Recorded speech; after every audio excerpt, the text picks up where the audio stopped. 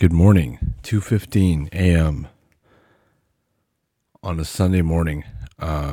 Welcome to the next episode, episode 3 of the CVO Narrative. Ironically, the topic I'm going to broach is time management, and I've had some challenges around it in my own sort of world, and that's why there's been sort of a week lag time since the last episode, so apologies. I definitely want to get this content out on a consistent basis, be it that I'm, asking to borrow your time. So, again, we'll try to get a little more consistent, but I'm very new to this. So, some of the feedback that I've gotten so far, it feels like people are getting some things out of it. So I definitely owe it to you guys to be a little more consistent. But anyway, let's just get right into it. I think just to recap, in the past episodes, I started on this whole professional development train. I knew that was a concept I wanted to talk about. I didn't know how I was going to format. There's no sort of like progress or checklist or order that you would have to take these tools. I kind of just wanted to brainstorm about them and just talk about some of the different techniques and sort of best practices that I've learned over just life experience in both professional and personal perspectives. Now, I talked about networking. I talked about transactional interactions versus investment opportunities, the power of listening. I talked about perfecting the elevator speech, some tools that I use, knowing the gatekeeper, getting to know the gatekeeper, playing the name game, or building, credibility and being transparent in all of your transactions to make them opportunities. I think I kind of went over these, and you can listen in on the other episodes to sort of get some insight as to how I saw things. But again, for those that are new and are just listening to this episode, obviously give the other ones a listen as well, but know that there's no editing here. There's no, this is all sort of like a one take thing. As I'm talking, my 4-year-old son is sleeping on the couch. So again, it is a possibility he wakes up and makes a guest appearance. Don't be surprised. But let's get into it. So time management. I think this is a very important tool, or at least an important avenue of professional development that can always use improvement. I feel like we're never going to be perfect in this realm, but it'll be good to know some of the things to remember to help better your time management. And again, this is what I've done, learning through trial and error, learning from sources, other professionals, other peers that are way better at it than I am. So let's go back to the concept when I mentioned time management. And I think the one quip that I had brought up about it in the last episode was, time management is not really about the time per se. The time is static. Everyone has the same 24 hours in the day. All the successful people, the Bill Gates, the Warren Buffetts, all of the rich people, all the successful people, and all of the not so successful people. We all have the same 24 hours on the clock. It's how do we manipulate this time to our advantage? How do we be more effective in utilizing the time that we have to be productive? I think that's a very generic sort of question. And, people ask this, and I'm sure there are professionals out there who are way more versed than I am that have seminars and charge money to teach you some of these things or to reiterate some of these things that you already may know. But to me, I think it was very eye-opening, again, bringing up this training class that I had for work. And one of these topics was time management. And I think the one sort of concept that opened my eyes, and I'll compare this to some, I guess like how some people who approach like fitness and say they want to lose weight. So what's the first thing they do? Obviously, besides researching like different eating regimens and workouts and stuff, probably the common denominator is at some point you end up having to do some sort of tracking. MyFitnessPal, or these they have downloadable spreadsheets and templates, and you're keeping track of what you eat, macronutrients, and the protein and the carb intake, and are you doing keto or Atkins, or there's all these different diets and different templates and documentation. So for time management, the same task was asked of me to do. It was very eye-opening. And, that's a time audit.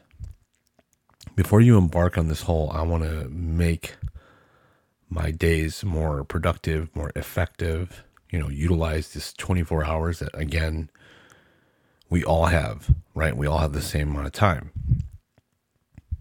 Do a time audit. Don't change what you do, but in one day, just kind of keep track of how much time it takes for you to do the tasks that you do during the day. Check an email. You stop to check your phone. You stop to get up to go to the bathroom. You go to lunch. You do all these tasks, and you need to understand how much time it takes. Because I think that will be the eye-opener for you, is you will understand how much time you are spending on everything you do in the day. And right away, you'll start to identify opportunities for improvement. We all have them. I still have them.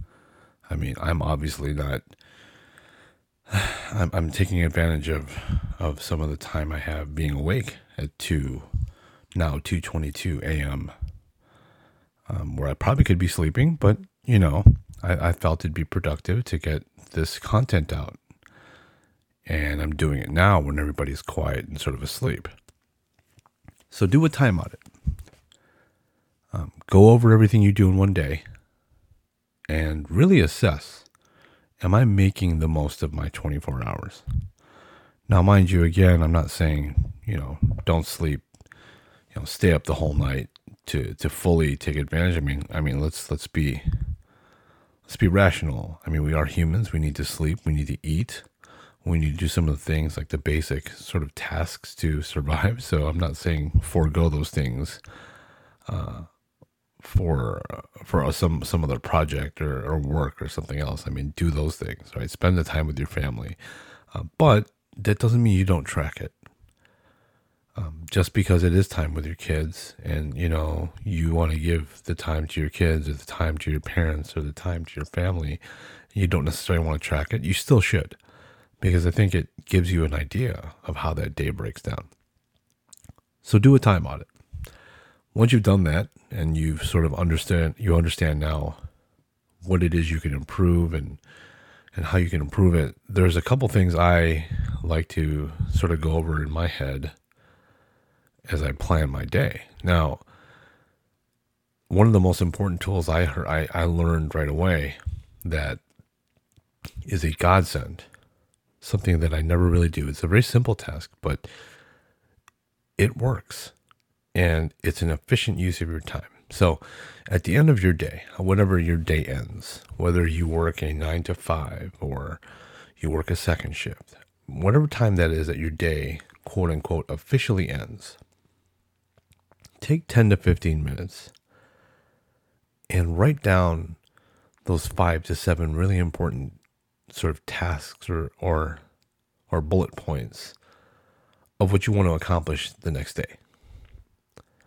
This is a key tool to time management, because, and I'm still victim to it. When I don't do it, I think a lot of my time is wasted, as I sort of, wake up. And so again, let's fast forward, right? Let's give you sort of an example where I'll wake up, and get ready, and the kids get ready, and we take them to daycare, and I spend an hour and a half in traffic, and I get to the office, and I look at my calendar to see what my meetings look like for the day. And I start looking at emails. Half an hour, 45 minutes will go by before I get settled in. And then I start to look at my tasks for the day and say, okay, well, what am I going to do? So things like that happen. You're wasting this time. It's like, imagine that you have to get on this road trip to drive to Florida. But imagine you just, you grabbed like some of the stuff that you need, but you just hopped in the car and started driving. No sort of plan. And at the end of each night, you sort of just stopped the car. Didn't think about how much more distance you had, or if you needed to get gas, or just important tasks. And so you ended up just waking up the next morning and starting to drive. And then as you drove, you started to assess the things you may need. I need to use the bathroom. I need to go eat. I need to get gas. So it's sort of the same concept. I think just prepare yourself for the next day by spending 10 to 15 minutes at the end of your day. Maybe even bake it in so that it's the last 15 minutes of your day, so you're not going over. And just, write down whatever vehicle it is you need to keep track of these tasks, whether it's a software, an app, your phone, audio notes, a dry erase board, a notebook. Write down 5 to 7 to 9 to whatever tasks, like important tasks you think you're going to do. Write those down. Prioritize them, set them in order, and have that ready. So that, as now we segue into the next sort of concept is, the beginning of the day is crucial. It's crucial to how the rest of your day goes, because you set the pace. Like I said, if you walk into your day sort of lollygagging and not, flying by the seat of your pants and sort of freestyling and off the cuff, yeah, some people can get away with that. It's not sustainable, but you can get away with it. But I think the majority of us struggle, because then we're spending a lot of time sort of spinning up, right? Trying to get up that ramp up phase to when you actually start working or are in the groove. And by then, half the day's gone. Then it's lunch. Then there's an interruption and you have lunch. And then you got to do it all over again coming back from lunch. So my point is, do that due diligence at the end of the day to set up your next day. When you get into the office, when you wake up in the morning, when you do what you do to start your day, you already have a plan. And who's to say that plan doesn't change, but you have a plan. So you can attack the day a lot more efficiently, because I think the unknown is what's scarier than knowing you have a lot of work, because you can prepare yourself mentally. So anyways, that's the beginning of the day, right? Have that sort of set the pace. To quote, I think it was Lovie Smith that said, when he was coaching the Bears, and he was a big proponent of the run game, and I had said something to the effect of, we're running coming off the bus, we're running. And his point was, he knows he knew that our team, the Bears at that time, was good at running the ball. They weren't a great explosive passing offense. So he said, hey, I'm going to let you know that I'm going to set the pace from minute one. Coming right off the bus, we're running the ball. And I think you should have the same attitude going into the day. You have set your tasks from the day before. Start running from off the bus. That next morning, you get off the bus and you're running the ball. Hit the ground running, all those sort of cliche things that have things to do with running. Just to say, attack the beginning part of your day with aggressiveness and energy and effort. And that will set the pace for the rest of the day. Because what that leads into is, if you maintain this pace in the morning, in which we're probably the most cognizant, the most aware, is in the morning, you will either lead into the second half of the day having less work to do and kind of being able to relax and take your foot off the gas pedal, or you're opening up time to conquer some things from the next day. And that's just less things for you to have to do the next day. So again, you are now started to get ahead of your pace, and you're able to do more work, and it'll pay dividends, because the efficiency, the the quality with which your work is getting done, and the speed and the timeliness of how it's getting done or when it's getting done will show. So that's the next point. And I think to move on, here's some like different, I guess, perspectives of like during the day, things that can help you manage your time as you sort of analyze that time audit that I mentioned, and you start to identify the gaps, whether in the middle of the day or after your work day or after your day is over and going into the night, and you identify these pockets of time that you could utilize or know that you can be more productive. I think there's an interesting survey or statistic that I had read about, which is very true, in which the human brain can only focus anywhere from 90 to 120 minutes at a time. Anything past that, you start to wander off. You start to lose it a little bit. And little by little, you lose that focus to the point where you're just sort of running on fumes. And the quality of your work is, as I like to say, garbage in, garbage out. You know, what you put in is what you get. You will be putting in garbage at that point. So the two sort of subpoints to that sort of stat, or that statement that the human brain can only focus for 90 to 120 minutes at a time. So the two sort of subpoints to drive that home is A, schedule buffer time in between your tasks.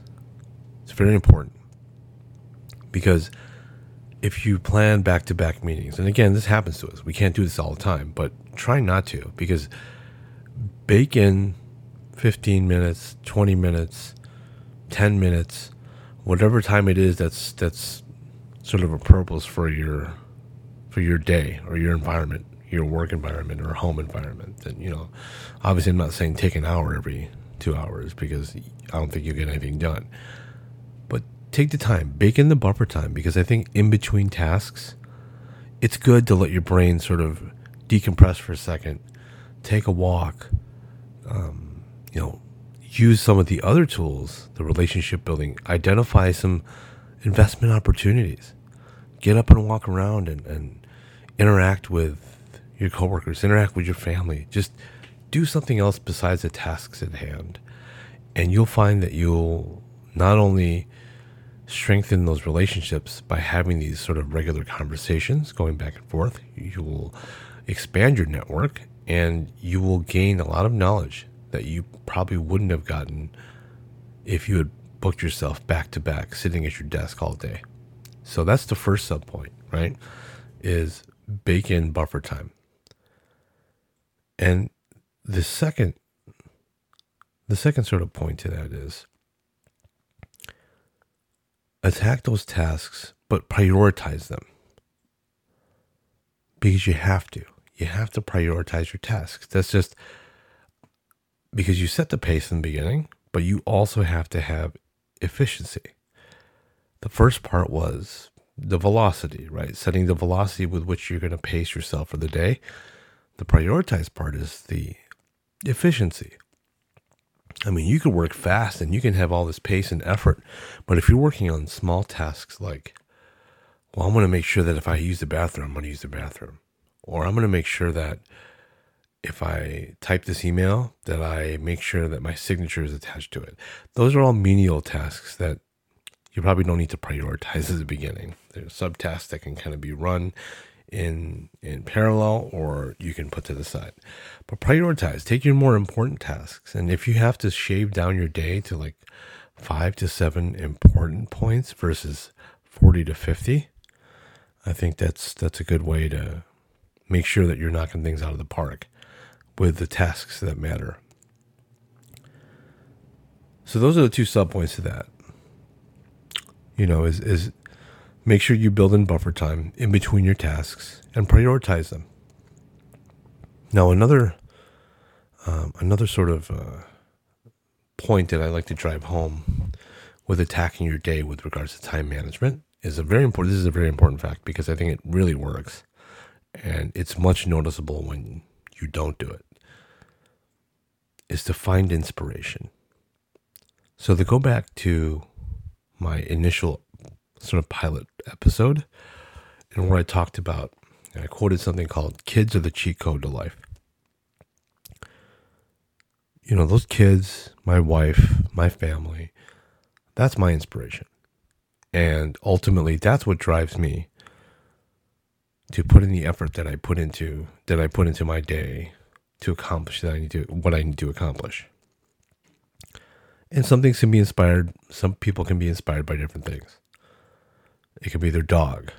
It could be, it could be a podcast that you're listening to that inspires you. It could be a song. It could be a favorite book, a TV show, whatever it is. Find inspiration.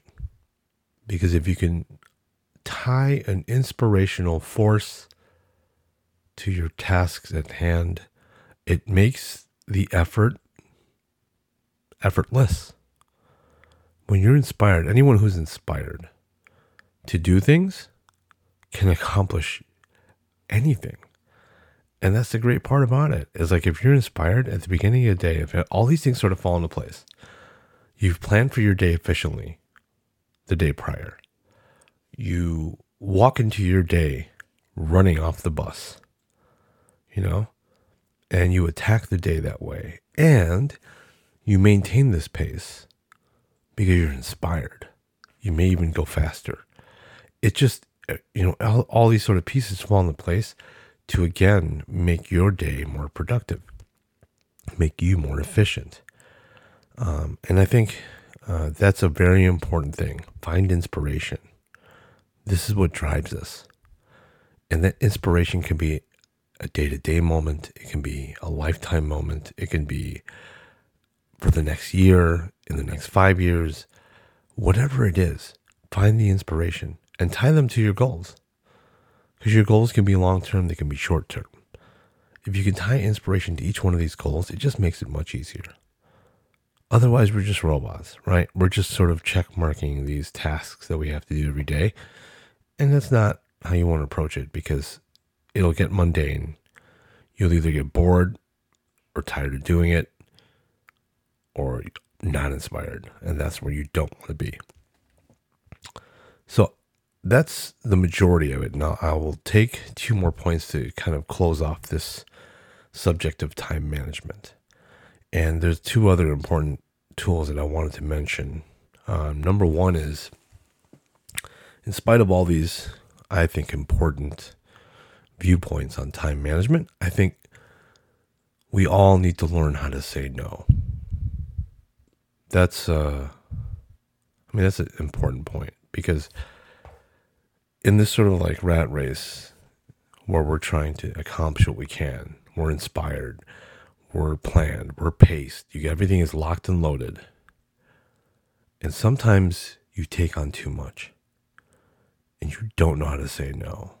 And whether it's because you're this like alpha male, competitive with yourself, competitive with your peers, in which you want to just assert your dominance and say, hey, I can do anything and everything that the next person can do, and then some.